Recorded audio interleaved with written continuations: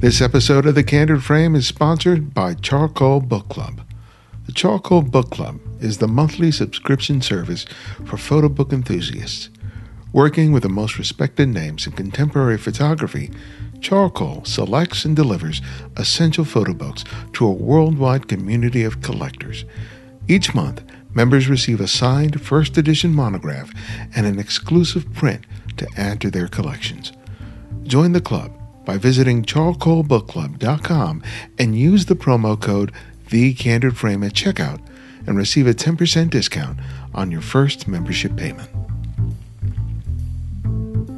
Happy New Year, and welcome to a new season of The Candid Frame. I'm looking forward to a lot of things this year, including some great conversations that I'll share with you in the coming months. Along with some names you know, I hope to introduce you to talented photographers of all genres who are creating amazing work and demonstrating the many different ways one can lead a photographic life. To lead off this year, I thought that instead of a standard interview, I'd sit down with an old friend of the show, Jeffery Saddoris. Jeffrey and I have sat down together many times over the past 15 years, and those episodes have often received the greatest response from listeners. We have a great rapport that's built on solid friendship, mutual respect, and a passion for being creative. If you don't already subscribe to his podcast feed, I highly recommend it, not least of which is because he is one of my favorite interviewers. If you like what I do, you will definitely enjoy the work that he's doing. This is Ibarian X, and welcome back to The Candid Frame. Jeffrey? Yes, sir. Welcome to the show. Thank you. Again. I love it. I couldn't think of a better way to start out 2021, honestly. I mean, I am always energized. I'm always just supercharged by having whenever you and I get the chance to talk. So what better time than day 2 of this new year? Yeah. And I just didn't want to have my interview hat on today. Right. I just wanted to chat because I really have not had much of a chance to chat with much of anyone. Right. For a while now. With all the craziness that's going on, it's you would think. Is something going on? What have I've been in the basement for 11 months. Is something happening? I don't know what's going on. Looking at yourself in the mirror all the time. No, but you would think that you would, now that you know everybody's home relatively, that you could just sit down and chat with people. But it seems I'm just as busy as I ever was. Yeah, same. People still have things going on. I mean, this is an obstacle, but it is. We've had 11 months, 12 months, whatever it's been, to kind of learn to work with it. And hats off to those people who are staying productive, staying creative, staying sort of focused. It doesn't always happen that way for me. Yeah, and I think that's one of the more important lessons that I've picked up from people that I've talked to, both for the show and now elsewhere, is taking inspiration from people that are finding ways of still being productive. Mm-hmm. Still being creative in some way or another. And that's kind of what I wanted to talk to you about, because I've been keeping up with you and with what you've been doing with your painting, which I'm really impressed by. I got to tell you. Thank you. Me with my photography. And I thought, well, let's just riff about that, maintaining creativity and how these conversations that we've had over these many years with other creatives has helped, inspired, changed us in whatever way. And we should be able to do that in about 5 minutes.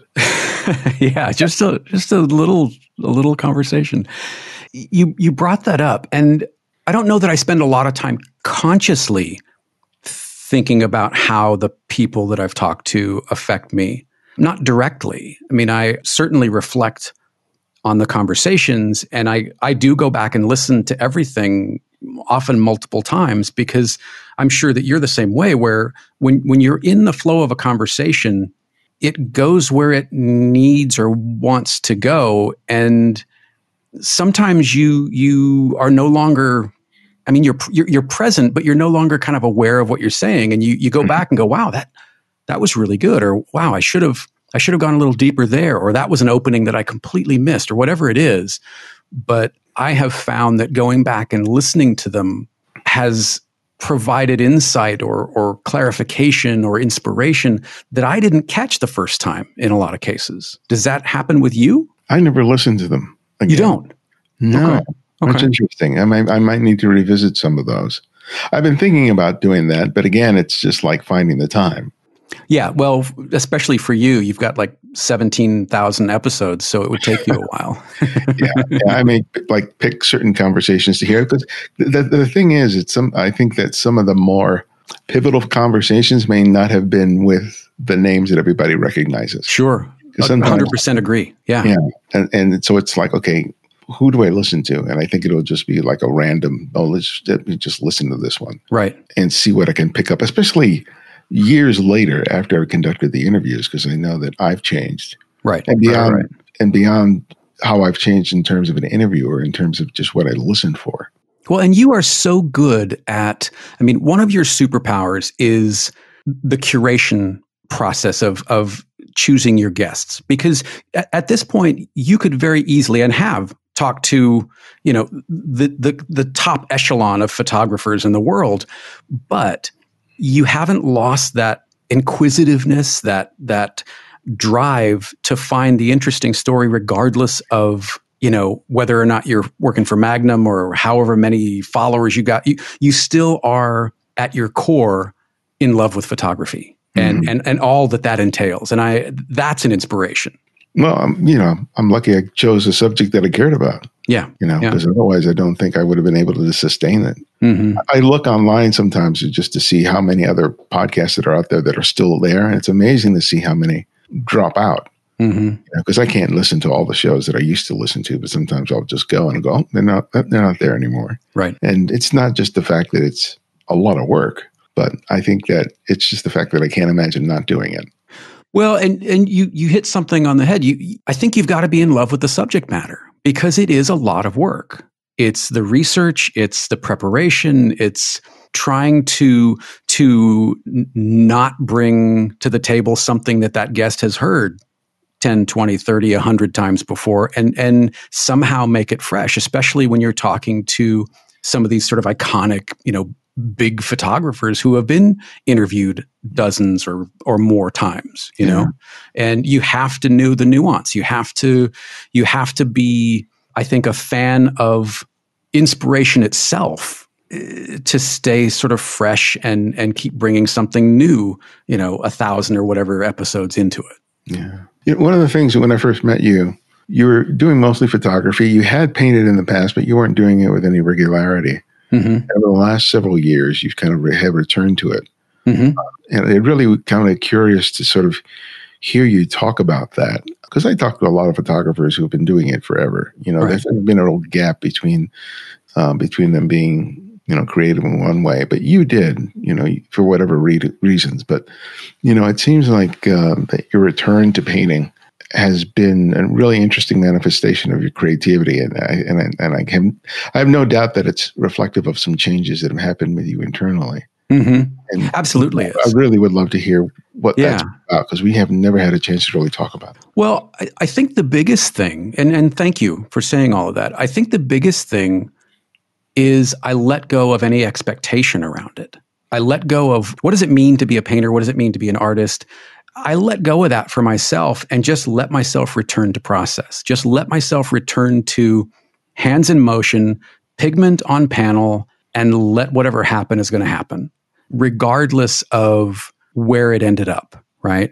Because, going back for a number of years, when I stopped painting, it was this ridiculous notion that, well, if I'm not going to hang in MoMA, then what's the point? Or if I'm not going to hang in the Getty, what's the point? If I'm not going to be Pollock or de Kooning or, Rauschenberg, insert whatever artist here, then what's the point? And it was this sort of youthful arrogance that I somehow, at 20 years old, deserved some station in the artistic community that I hadn't earned. And so I stopped painting for decades, 22 years, something like that, 21 years. Then I started painting again and produced a small body of work, and my mom died. So I stopped because I stopped doing everything. I canceled client work and I shut down for the better part of a year. and didn't do anything. And then slowly kind of woke up again and started making work. But I think the realization that maybe only could have come with time and with experience and experiencing the other things that I had done in the interim. I mean, I bounced around following the things that I was curious about, following the things that I was interested in. After college, I did regional theater for several years, and then I came back and got into practical special effect and was working at a special effects company in LA. And, then kind of computer animation was sort of taking off. And I had gotten this job at a post-production facility and was interested in editing and computer graphics, and sort of everything just sort of built on what I was interested in and curious about. And pursuing those things allowed me the freedom to paint without expectation, to paint without feeling like the work had to be one thing or another. And then just recently, just last year, when all of this sort of lockdown business, it was becoming clear that this wasn't just going to be 2 or 3 weeks, and then we would all be back to normal. I decided to give myself a creative challenge because I was feeling just like everyone else. I was starting to feel like stifled, and the weight of the lockdown and what that entails was starting to weigh on me. And people were trying to get busy doing their thing, or they were kind of unplugging, so you couldn't get a hold of people for whatever reason to record. And I thought, well, okay, I've got to keep myself engaged somehow. Mm-hmm. One of the things that I realized that I didn't like about the way I was painting is working on one thing at a time. My process is often lengthy, and I would get bored by the end of the thing. And, if it takes weeks to do things because you're waiting for layers to dry and you're sourcing materials and all this kind of thing, it wasn't fun. Adrian and I were talking about it, and I said, okay, I'm going to do multiple pieces at once and see how that goes. So I laid out 12 panels and worked on these 12 panels simultaneously and finished all 12 in like a week and a half. And just went, oh, I'm onto something here. This is different, right? This is different. And this was just before my birthday, and I was turning 53, and I thought, okay, I don't remember how many weeks I had. I think I had like 5 weeks to finish. I'd set a target for myself. I wanted to finish 53 paintings by my 53rd birthday. And I did it. I mean, I did it as a job. I took that sort of Chuck Close quote, the inspiration is for amateurs. The rest of us just show up and get to work. Mm-hmm. I showed up and I got to work. I had an idea of what I wanted to do. I planned out sort of how I wanted to proceed. And it became a job. I showed up every day. I went down into the studio every day in the morning, painted all day, came up in the afternoon, and left it in the studio, left all of it behind until the next morning. And then I would go down, paint all day, and just plugged away at it. The end of the year, I ended up with just under 70 new pieces of work. Wow. Do you think that part of what allowed you to be that creative was the fact that by dedicating yourself to multiple pieces of work simultaneously, that you weren't investing your ego completely into one piece? 100%. 100%. What didn't work here might work over here or over here or over here. So I wasn't locked into, oh my God, this isn't going where I want it to go, so I'm an abysmal failure. It was a vehicle that allowed me to try different things. And it was this kind of sandbox. I had lots of materials. I had lots of reference material. And if something didn't work on painting A, then maybe it would work on painting G or P or Q, or maybe that goes into the not for, the save it for later pile, and it ended up being used on a subsequent piece of work. I tried not to take myself too seriously and get back to what I enjoyed about it in the first place, and that was watching something develop, watching something appear, emerge from an empty panel or an empty canvas. Yeah, sometimes I feel it's not so much me taking it too seriously, it's taking myself too seriously. That too. Yeah, that too. And look, you and I have talked to a bunch of people, and it doesn't matter, and please chime in on this. It doesn't matter what sort of station or level or where you're at in your career. Everybody feels like an imposter sometimes. Mm-hmm. Everybody feels like what they're doing doesn't matter, is crap. They've lost it. They're never going to get it back. Is that your experience? Oh yeah, yeah. Oh yeah. I mean, I was able to get that out of everybody that I talked to, but I've talked to enough people to know that that's true. Mm-hmm. Yeah, God knows I felt it. Yeah, you and I have talked about it. We've been on the phone talking about it. So, but I've learned that that's a feeling, and that I don't have to put any weight on it. It's like, oh, I'm feeling that again. Let me still go. I still need to do what I need to do. Sometimes it gets the better of me, right? But if I feel a day where I'm feeling like that kind of crap, and I don't try to force myself into fighting it. I just go, today I'm going to feel like this, and then tomorrow, hopefully not, and usually the next day, I feel better, and then I'm able to do what I wasn't able to do the day before. See, I feel like I'm lucky though, because I'm doing something different than most of the people that I talk to. You are arguably in the same pursuit. You're doing the same kind of work. So let me turn this back on you for a minute. How does talking to all of these people from a variety of different sort of genres and levels, how does that affect what you're able to produce, what you want to produce, and how you feel about it once you have produced it? Like you just said about the painting, it's about the process, about putting the work in. I think that when I had those long dry spells where I wasn't producing work with any level of consistency, it would be incredibly frustrating, right? To talk to people who are out there doing it, regardless of whether they were practicing the kind of photography I was interested in. They were doing something. I no longer feel that way because I'm constantly producing, even though it's very limited, especially in the past year. I can see that I'm accumulating a body of work, even though I may not see a sort of a thematic or connection between all of them. I mean, most of this past year, my photography has revolved around me going out with my camera while I'm doing chores. And a lot of the images that I've created over the past year are largely very graphic photographs of just things that I find while I'm grocery shopping or going to a doctor's appointment or driving to visit my mom, and I see something and I pull over and I make the image.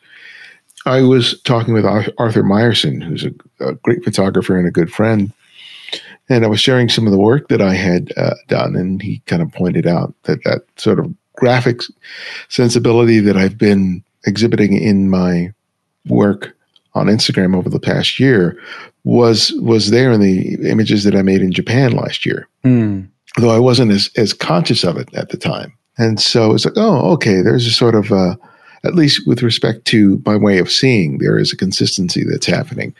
And so since that conversation and looking at this work and the work that I did in Japan last year, I'm much more conscious of it now. So to that degree, I feel like, oh, okay, I am developing, I am changing.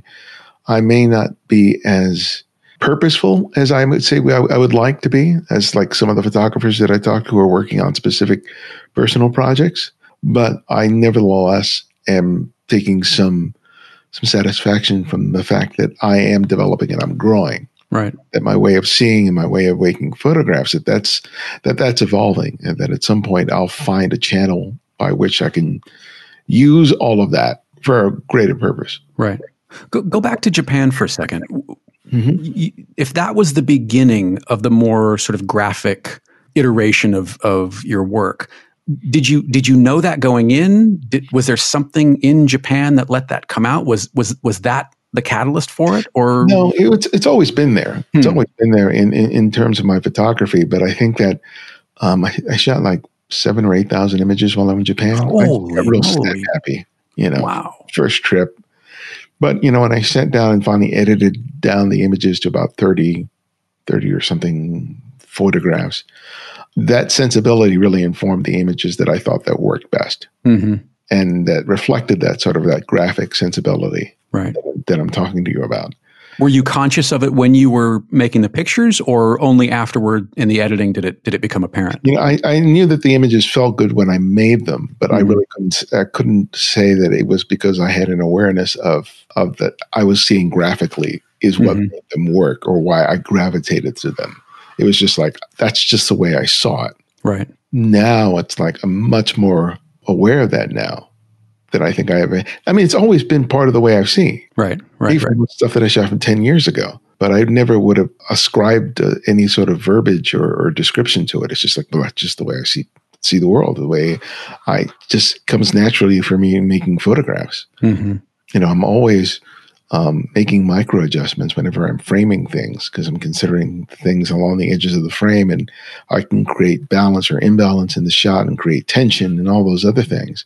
And so my images are so much about the small little detail that I feel makes or breaks the photograph. Right.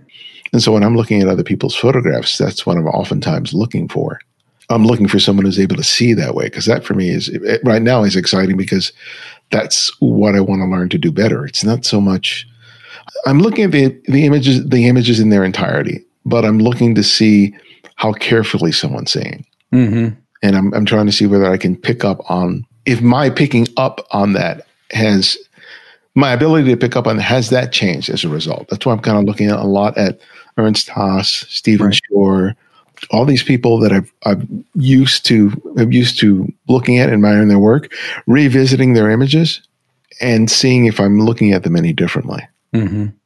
How if at all, and I don't know that it does, because I don't think you and I have talked about this, but how does where you're at in your own sort of photography practice, how does that dictate or inform who you'd like to talk to? Is there a connection between sort of where you're at, what you're producing or what you're not producing, and who you'd like to talk to maybe unpack some of that or explore?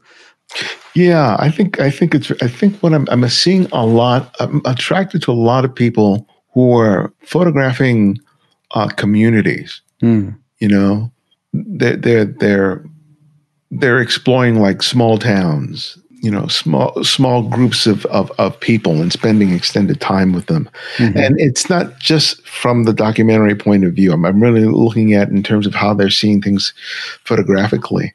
I like photographers that really parse a place and a people in really interesting ways. That they're not just making really interesting environmental portraits, but they're looking for the small little details of a person's home or business or the car they drive, or, you know, innocuous, mundane things that most average photographers could quickly dismiss, but that they're paying attention to. Right. And it's amazing to me how many young photographers seem to be adept at being able to do this, that it's not necessarily photographers who are seasoned and experienced that are doing this. Some of these younger photographers who are in their 20s are tapping into this. And I don't know exactly why it is, but when I see that, I think that excites me much more than anything else. Because I think that's how I'm looking now. Right. Because of my limitations here, I'm looking for those small little details. I took a picture while I was coming home from the grocery store today of just these two signs near the off-ramp where I got off at. And, you know, I just got out of my car, framed it, made 2 or 3 frames, and then I moved on. It's a scene that I've passed by countless times. Right. Because I've been living up here like 13 years or something. I've seen that spot. It's not changed in all the time that I've been here. Mm-hmm. But today I saw it. But how you see it has changed. Yeah, sure. Yeah. So that's kind of like, I like photographers that challenge that aspect of my seeing. And those are kind of people I want to be able to talk to. Yeah. I hear in you, and it's not that I think your photography is just as, if not more intentional than it's ever been, but your willingness and using that freeway off ramp is kind of an example of that. Your willingness to see something and move on and let that be enough. Does that feel new? It feels new to me. Does that feel new to you rather than, okay, I'm going to go out and spend the day making pictures today, or I'm going to go spend 4 hours or whatever, but allowing those little moments to be enough for the day. Oh yeah. Yeah. That's definitely been the case this year because that's all I've had. Right. You know, I went shooting the other day for about 2 hours. I maybe came away with 6 scenes that I examined. You know, I wasn't just photographing everything because I knew what I wanted. And I wasn't just going to end up burning frames just for the sake of burning frames. I knew what I wanted to find. And so I literally was just driving around Pasadena and Altadena, which I much prefer walking through a street. But, in terms of me being able to cover the kind of ground that I wanted to, I felt that was just better. And I went out when the light was fairly good. But when I would see something, I would just pull over and I would just make a couple of frames, and that was it. And sometimes, like today will probably be the only time I shot anything. So today I probably shot 6 frames, and I got one that I was really pleased with, and I'm good. Right. And then the rest of the day I get to dedicate to writing magazine articles and cleaning the house. Right. I'm fine with the fact that all I did really today was make one photograph that I was pleased with. Right. That for me is good enough. And I don't think I would have said that. I would have said that years ago. Absolutely. I mean, look, you and I have talked about going out for hours or days at a time and coming back with nothing. So the fact that you were able to bear witness to something in a new way that you pass every day or every other day or whatever, the frequency is, but see it in just enough of a different way and make that choice to stop. Not, well, I'll come back and get this later, or you know what, I've got to get home and do this, or to make that choice, stop, get out, take the pictures, and move on. That feels like it's not an uncommon story for some photographers and artists as a result of the pandemic. We're valuing time in a different way, I think. In your paintings, it seems that there is a very strong point of view, especially political. Surprise! Oh, here we go. But the conceptual thing is something that's fairly new to me to think about in terms of my own work. Mm-hmm. But I've always been intrigued by people who sort of go in with that as, if maybe not a starting point, it being an integral part of what they're doing. How does that start? Do you sketch? Do you just start working on something and something gets revealed to you? I mean, it's so different for me as a photographer, or at least as a photographer I have been, to really sort of get how you. Well, the narrative pieces, or the pieces that I want to be some sort of narrative, I previs everything. I have folders of digital assets. I have piles of vintage magazines and ephemera and documents and things that end up making their way in there somewhere. And it may start with me just arranging elements on a piece of paper, and then I'll photograph that, bring that into the computer, and start moving things around or add and subtract things, and get a previs of kind of where I want to go with it. Sometimes there's a story in the back of my head. I did a series, it's an ongoing series, but I started it in 2014, I think, called Redacted. That's about this husband and wife espionage, like couple that are committing espionage in the Cold War. And there's this fictional kind of narrative arc to it. So I had an idea where I wanted to go with it. And then it was a matter of finding photographs and documents and combining those in a way that felt, I don't know, right. But that's where a lot of inspiration comes in from other sources, film titles, the stuff that Kyle Cooper did for Seven comes into play. The film titles for The Americans, the titles for Catch Me If You Can. And for Christmas, Adrian got me this monster of a book on the work of Saul Bass, which I know will find its way into my own work, because I've been a fan of Saul Bass's work for years. And, Maurice Binder, the guy who did the titles for all the Bond films. And then, the people that have been inspiring me in one way or another for decades, the Chris Ashworths, the David Carsons, the Vaughn Olivers, all that stuff makes its way in there somehow. It may not look like their work, and I hope that it doesn't, but it all gets in there somehow. I don't really mean for them to be political per se. I just really like the visual style of propaganda. I always have. I like old, World War II posters on the American side, on the Russian side, on the Chinese side. I think they're fascinating. I think they're really terrific pieces of art and design. And if I can let that inform what I do and come up with something that works or pleases me as much as some of that work, then I think I've done okay. Regardless of where it ends up, most of the stuff just ends up in the basement. It's not going anywhere, or it hasn't gone anywhere yet. I mean, there are some things that Adrian and I have talked about moving forward, but the actual making is, the narrative stuff is prevised, and some of the pattern-based work, it just comes out the way it comes out. And I don't really think about it too much, because I find that if I think about it too much, I think of reasons not to do it, or I think of reasons why it's not working, so I'll come back to it later, rather than just staying in motion. How do you think this practice is compared to when you were practicing photography? That's a great question.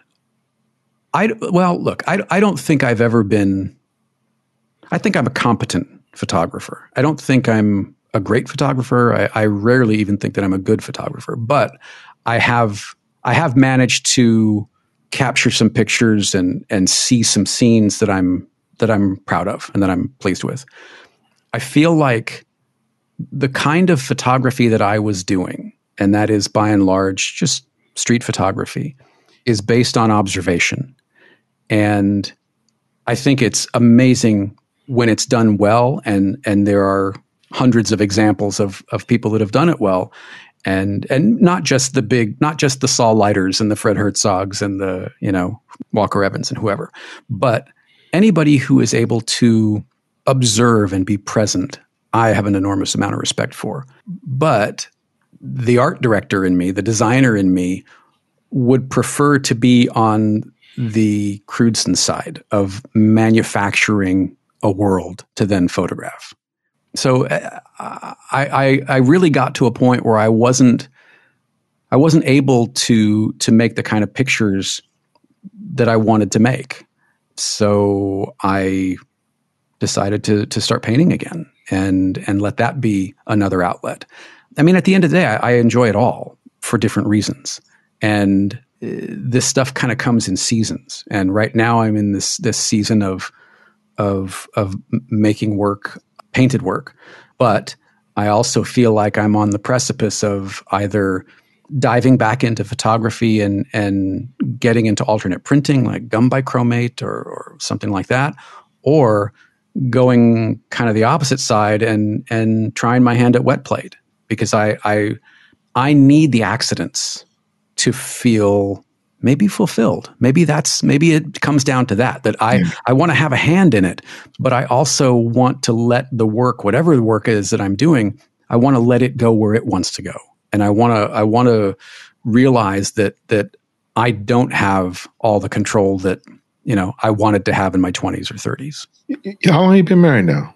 5 years. 5 years. Coming up on 5 years. 5 years. So it seems from what I picked up that you talk with her a good amount about what you're doing. And I talk to her about everything that I do. Yeah. Yeah. And I know that didn't exist when you were single for the most part. No, it didn't. You talk with Bill for a good amount of time about creativity, but but I don't think a lot of you was coming to the fore a lot. There would be a lot of discussion in terms of tech, in terms of creativity, in terms of business, especially about Bill's work. Right. But in terms of you having sort of a person to riff off of on a really personal and intimate level, how is that, do you think, is influencing what you're doing? Well, number one, she's a lot smarter than I am. So there's that. That's always a good thing to marry. That is, yeah, there's that. But Adrian's a sociologist. Adrian has an enormous amount of insight around meaning, around collective meaning, around the meaning of symbols, the meaning of tropes, the meaning of things that are much more macro in scale than just what does this mean to me. We have a lot of discussions around art and music and film and how all of those things become meaningful in society and how shared experiences matter and how, sort of all of this stuff is connected. And I think one of the big things that Adrian has allowed me to do and encouraged me to do, and I think in large part given me the tools to do, is to think about meaning in a different way, to think about what the conversations that I have with people mean and what their experience allows the exchange to mean. And it's not just me. I mean, one of the things she loves to say is it all counts. And I don't know that I ever believed that to the degree that I believe it now. So in that respect, she has allowed me to see that it doesn't matter what form of expression I'm engaging in today, that it's all part of this greater body of work, that the meaning of that won't be felt by me alone. The meaning of that work is shared. And I think, you've built that as well with, there's no way that you could have predicted or foreseen what kind of impact the conversations that you have with other creators have had on generations of past and present makers. It's only through realizing that meaning is shared, that meaning is collective, and that we ourselves are a small part of that. And I think that's one of the things that Adrian has allowed me to do is realize that I am not the end all be all of anything. I'm just a point on the curve. Yeah, well, that's a great insight to have.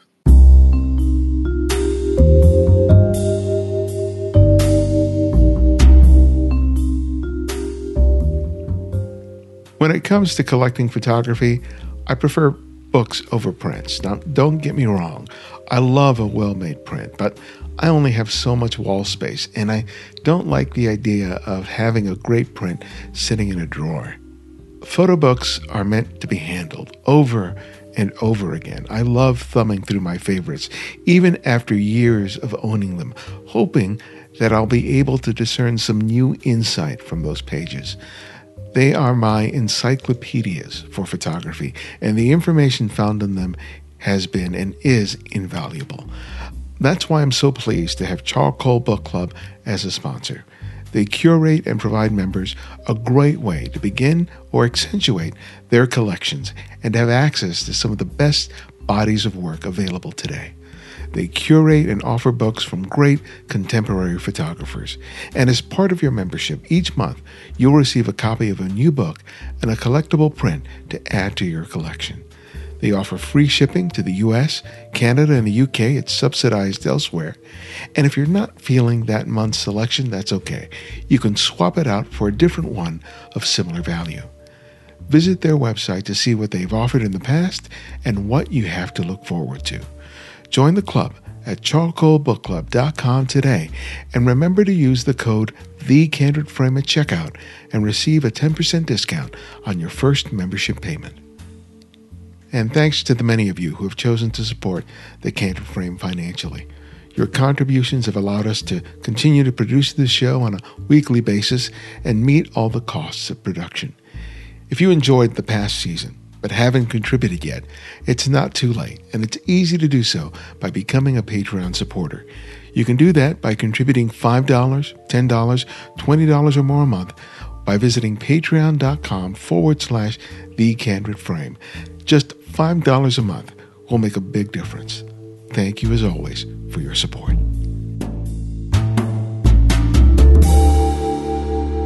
Yeah, because I forget whose work I was looking at, but but it was that idea, that understanding that the work is always incomplete until it's shared, was really poignant. I think it was an interview with a musician where it brought it up. But I think any creative effort, it really, whether it's a photograph, whether it's painting, whether it's a sculpture, whatever it is, right? It's really almost there until you finally share it with someone, regardless of how they respond to it. It's the response that, really completes it. I believe that. And I don't know that I did 10 years ago, 5 years ago even. I don't know that I did believe that. I think that I thought that the work that I produced had to be more important than it really has to be. Because the importance, the relevance, the impact, it goes beyond what we can see in numbers. I don't know how many followers or subscribers you have, but I guarantee you that the impact that you've had, the meaning that you have given to people's work and their creative pursuits far exceeds anything that's shown in a metric. I found that I got hung up on that.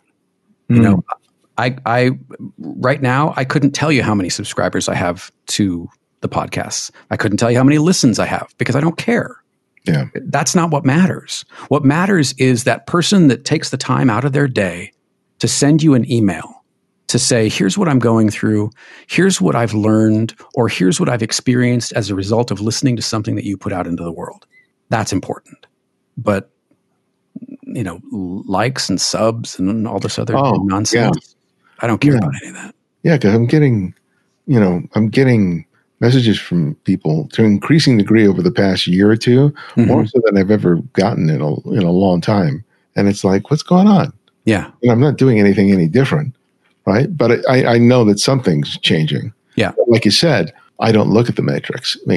I don't, because that's not the real value. The real value is that email you just got. The real value is that person that when we could go outside, that person that you run into at an event or a workshop that picked up a camera, or that felt their work go to another level, or that took a photo of their husband or wife or child, or like whatever it was, because of something that you said either directly to them as a response, or that you said to someone else in conversation. That's the value. That's where it's important about that point that you just made. And I think you'll probably sort of agree. And if you don't, let me know that somehow that because this comes relatively easy to me to talk to someone and to post something and to share it, that the fact that has an impact, I'm less concerned about whether people like it or dislike it, even though my photography is doing the very same thing. That's how I personalize my photography at a greater degree than what I do with the podcast. Would you say that that's something? I think that's true. Yeah, I mean, I think that's true. It's a weird thing because and maybe because it feels like the work that you're creating it feels somehow more purposeful or intentional, which is sort of ridiculous, because I think you do, as do I. You love the research side of it. You love the curation side of who should I approach? This person's doing something that interests me. I think they would be fascinating. Like, all of that is purposeful and intentional as well.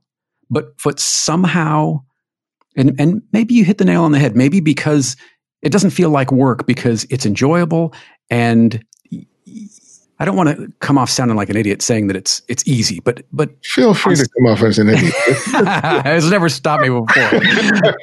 But I think you're right. I think there is a part of it that if you are of that mindset to be present and have these conversations and enjoy them the way that we do, it is easy. It is easy. What is our job? Our job is to connect with someone and create enough space that they feel safe enough to share their story. Whatever story that is. Yeah. Because I think you and I are the same in that if we've gone to the length to approach you, to have a conversation, speaking for myself, I don't care what you want to talk about. I'm in. Because if it's gotten to the point where I've reached out to you, I don't care what we talk about. I'm a fan. I'm in. We can talk about whatever you want. I will be there, and I will be 100% present, and I will try to do my best for you to feel heard and to communicate what it is that you want to communicate. I don't care what it is. Yeah. There's a beauty to a conversation. Yes. There's I go back to Studs Terkel, who was probably my hero. Same. Same. Go read Working, listeners. If you haven't read Working, go read it. Or go to the Studs Terkel Foundation and listen to some of his, 7,500 recorded conversations or something over 50 years. I'm sorry, I interrupted you. Go ahead. No, I love that. When I first discovered him, I was just like, oh my God, he's just a genius. Yeah. I think I went with any intention of emulating him, but I've kind of realized that I've created my own Studs Terkel experience with this show. Same. Yeah.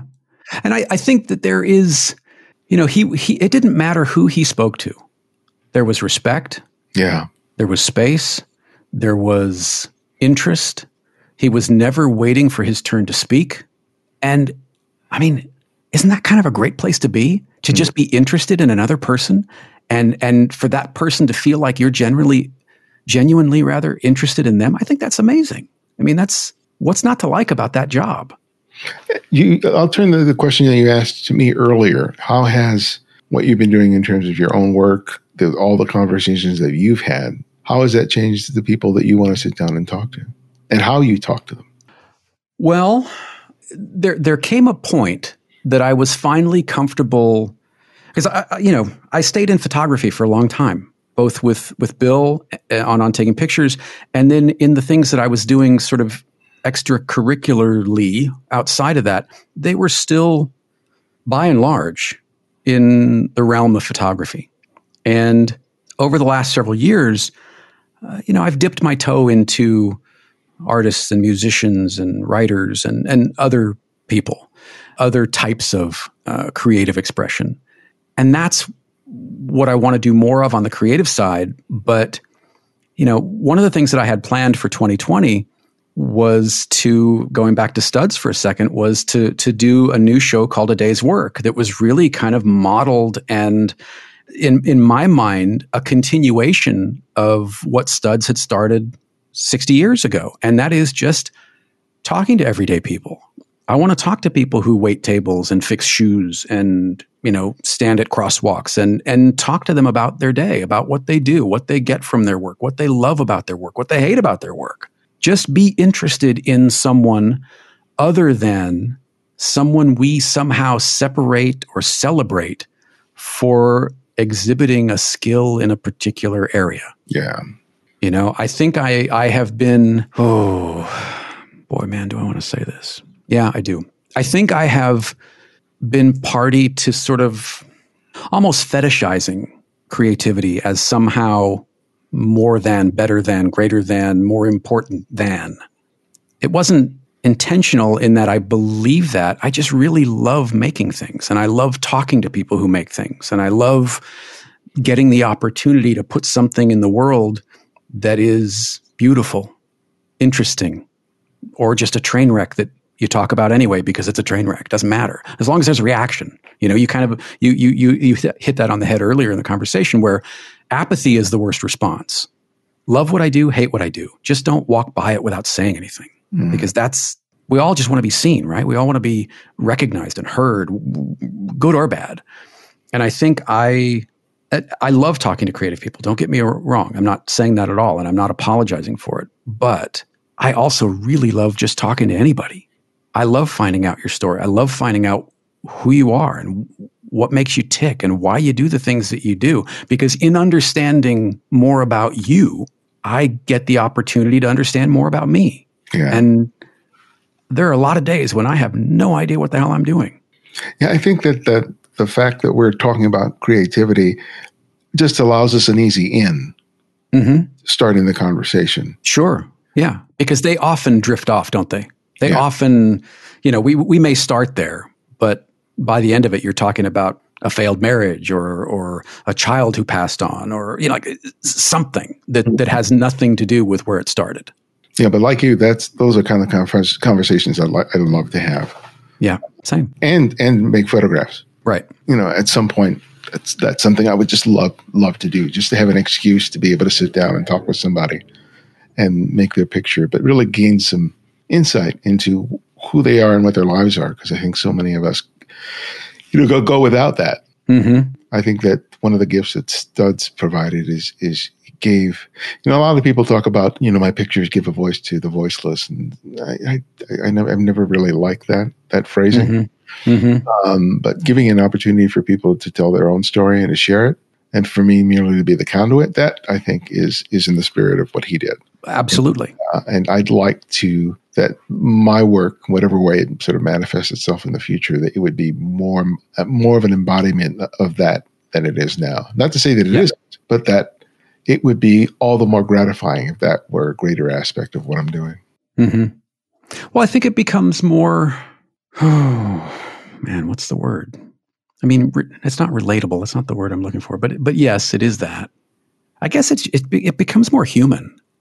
Everybody's going through something, and I think everybody has something that they have either gone through, or are going through, or achieved that we can look at and apply somehow to our own lives.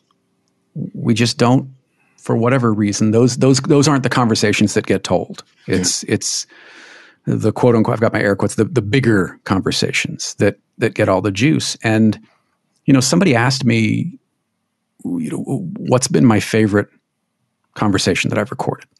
And I gave them an answer, and it wasn't anybody you'd think.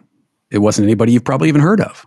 But the story was interesting. Mm-hmm. And the fact that this person who, didn't know me from Adam was willing to sit down and share that story made it far more important and far more meaningful than, oh, really? You were inspired by Abaddon? Oh, that's great. and if you don't mind sharing, who was that? It was a guy named Glenn DeCruz, who is a musician. He records under the name North Atlantic Explorers. When I was still involved with OTP, a friend of his sent me a copy of the CD and said, "Hey, you should talk to my friend Glenn." And I reached out to him, and it was such and I don't know if it's just I'm remembering it that way. I mean, I have gone back and listened to it, but there was something about when that conversation happened, at the time that it happened, and how willing he was to tell that conversation about, doing this record as an homage to his father, who was a sailor in the North Atlantic and met his mother in Canada, who was a stenographer, and they had this incredible connection and life together. And just his father gave up this and that. It was like this sweeping sort of epic that hit me. And I'm a sucker for stories about fathers and sons anyway. I mean, if you want to get me, fathers and sons is where it's at. Oh, yeah. And you and I have talked about that online and off. A lot. There is something about that narrative between fathers and sons. So, I mean, I remember being just a wreck listening, back to that. And it's good stuff, so those aren't the conversations. I mean, people could say, oh, it must have been great to talk to X or talk to Y. And it is. I'm grateful for everybody that has been generous enough with their time. But there's something about those conversations that you don't expect. And they stay with you. Yeah, people have asked me that about that particular question, and I can never give them a sort of definitive answer. Well, you probably have favorites for different reasons, don't you? Yeah, but there's a photographer named Wyatt Newman who traveled across the country with his daughter, Wyatt Newman, and his daughter, I forget how old she was when they worked on that project. When he worked on that project, and he ended up passing away, I think, like a year after I interviewed him. He was really young. He was probably late 30s, early 40s. Wow. How did he pass away, if you don't mind my asking? I can't remember. I can't remember what happened. It was unexpected, I think. Wow. But I always just thought about not only the tragedy of him passing away the way that he did, but I thought about the gift that he had given his daughter with that time together on that trip, because they spent months together on the road. Wow. And then he sort of photographed their entire journey together. How old was the daughter? She was probably 6 or 7. Oh, wow. Really, yeah. They were very, very young. Boy, when she gets a little older, it would be fascinating to have a conversation with her about what she remembers about that trip. Yeah, she was 8 years old. Yeah. Wow. 8 years old. Wow. But like we were saying, it's like we really don't know what our work is going to mean. Mm-hmm. And I thought that as much as, I look at people's work for a variety of different reasons, that the work that he created with his daughter in that period of time, right, is going to be incredibly special to her. Absolutely. Well, and not to mention the conversation of her dad talking about it with me. Yeah. I mean, what a gift that is. So if there's one conversation I need to listen to again, it's probably that one. Mm-hmm. Just to hear him talking about not just the process of making the photographs, but this journey that he had with his daughter. Right. And I think that's episode 248. So that was back in 2014. So this is over 6-7 years ago now. Goddamn. Wow. That's crazy, isn't it? Oh my God. She's like 14, 15 years old. 14, 15. Yeah. Wow. Yeah. I would love to, I'm going to go back. I don't know that I've listened to this. I'll go back and listen to this, and then, I'm going to have questions for you. So we're going to have to do another one of these, because I'm going to come back at you. But considering we're both in our mid-50s now. Right. Thinking about mortality. I know it's probably still way away. Always. But no, I always think about it. Just, I've not really thought about it much, but I think what's really made it palpable is that both my mother-in-law and my my own mother suffering from dementia and Alzheimer's, and you're faced with two parents simultaneously there in decline. Awful. It's really just really difficult, but it just also brings into perspective the fact that the gap in age that was between me and my parents back when I was a kid seemed to be incredibly long. Right. And now it's just like, oh, it's only about 20, 25 years. Right. But it seemed like they were 100. Right. Right. And so, in the same way that Disneyland seemed really big when you were there when you were 5.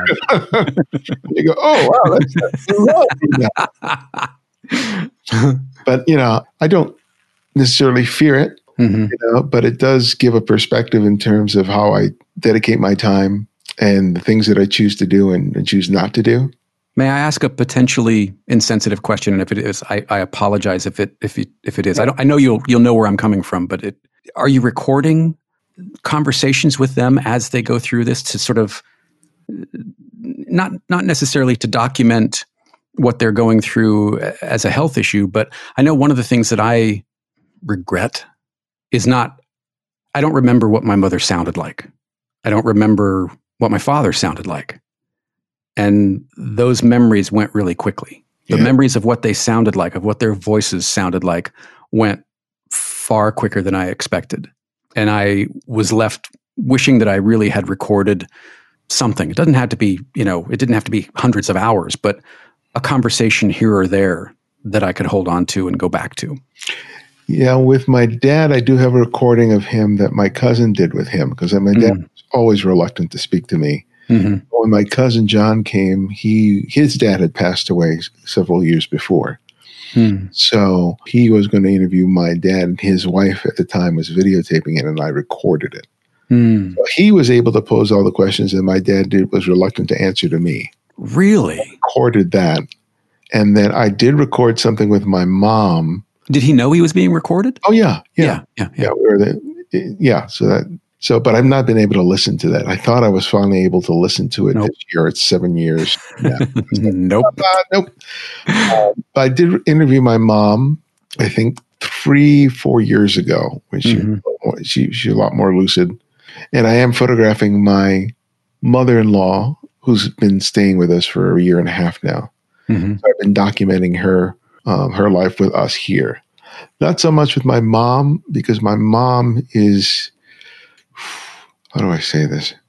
I'm sure that she's frustrated and frightened by what's happening to her, but she doesn't understand it. Right. And so she's easily frustrated, and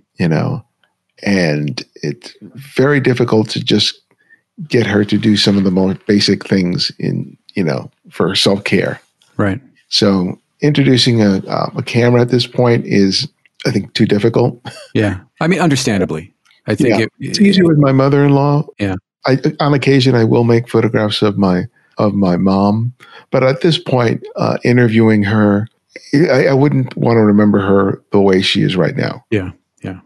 But I'm glad that I do have the recording of me just sitting at the kitchen table, me asking her about her life. And I also have another conversation with her and her sister where they were disagreeing about how things happened. That's the one you're going to go back to over and over. Yeah. My mother finally walking away and off. But I wish I had them. But I think about my own. Luckily, I've been relatively healthy. I think it's been more my mental health that's been a challenge. But I've been addressing that for the last couple of years. But it's witnessing the people around me, right, aging and being in decline, that give you a real perspective in terms of, do I really want to spend my time doing X? Right. And there's so much that I've chosen to do largely because it earned me a living, and I've cut out a lot of things. But to be quite honest, there are half the things that I'm doing now that I should cut out. But I think I hold on to them because of fear of economic insecurity. Sure. Well, I mean, that's a big and real and substantial concern. It's not, that's not insignificant. Yeah, especially where I am now. Yeah. Right. Yeah. So it's not like I'm in my 20s and I can just go, screw it. Right. I'll reinvent myself at 30. I'm just going to go have fun for now. Right. Exactly. Yeah. But I feel like I've learned this lesson from people I know personally, and especially people that I've interviewed for the show, that sometimes you have to be willing to let things go completely before you can embrace something else. That there's rarely a safe transition from one state into another until you've made the choice to let something go. I think that's true. I think that's and I don't know that I think I would have pushed back with you 5 years ago before I got here. But I on the other side of that, I absolutely agree with you that there are times in your life when the only thing that's going to get you either out of where you are or into where you want to be is drastic and dramatic change. Mm-hmm. Yeah. Yeah. That's a good place to end it. Because I don't have the answer to that one. Right? I don't have the answer to it. I like who I am when I talk to you. Oh, thank you. It means a lot to me. Thank you. Same here. Because quite honestly, I think you are one of the few people that I talk like this with. Why? It seems so natural for you. No. I've always been someone who's been plays it very close to the vest. Well, that makes me value these even more. Thank you. Thank you for telling me that. I mean, Adrian knows how I feel about you. I talk about you quite a bit, actually. I shouldn't even tell you that. But you are one of those people that you're one of the only reasons I miss California. And even though we didn't really talk to each other a lot, it was just the idea that, hey, we could meet at Central Market and have a taco and walk around for an hour or so and just see what happens. Talking to you now reminds me how much I miss talking to you. Yeah. And I say that to myself every time we talk. I just don't say it to you. So in the spirit of getting out of my own way in 2021, I'm saying it to you. Okay. Well, my last question for you. What's that? My last question is, I ask each guest to recommend another photographer or an artist, in your case, that you would recommend listeners check out on their own. I will give you a photographer, and I am new. I'm sure I'm new to the party on this. Those of you who are actual photographers probably know and are going to be like, idiot, of course. But Dan Wood is the name of the photographer. He has a new photo book coming out called Black Was the River You See. Oh, my title. Yeah, isn't that great? It's Kozu Books is the publisher, and I just discovered Dan's work recently, and boy, he is terrific. He released a book, I think a year, maybe even 2 years ago now, called Gap in the Hedge, that I remembered seeing the photos of, but it happened in passing, and I didn't put two and two together. So it wasn't until recently that I've really found his work, and pre-orders are now available. Look, this is not a sponsored thing, but pre-orders are available now for his new book, which is, I think, releasing in March. Okay. But so Dan Wood is the current. He's the latest person that I've been really interested in. Well, thank you for that, and thank you for your time. Oh, my pleasure. Thank you. Gosh, it's always a pleasure. Always.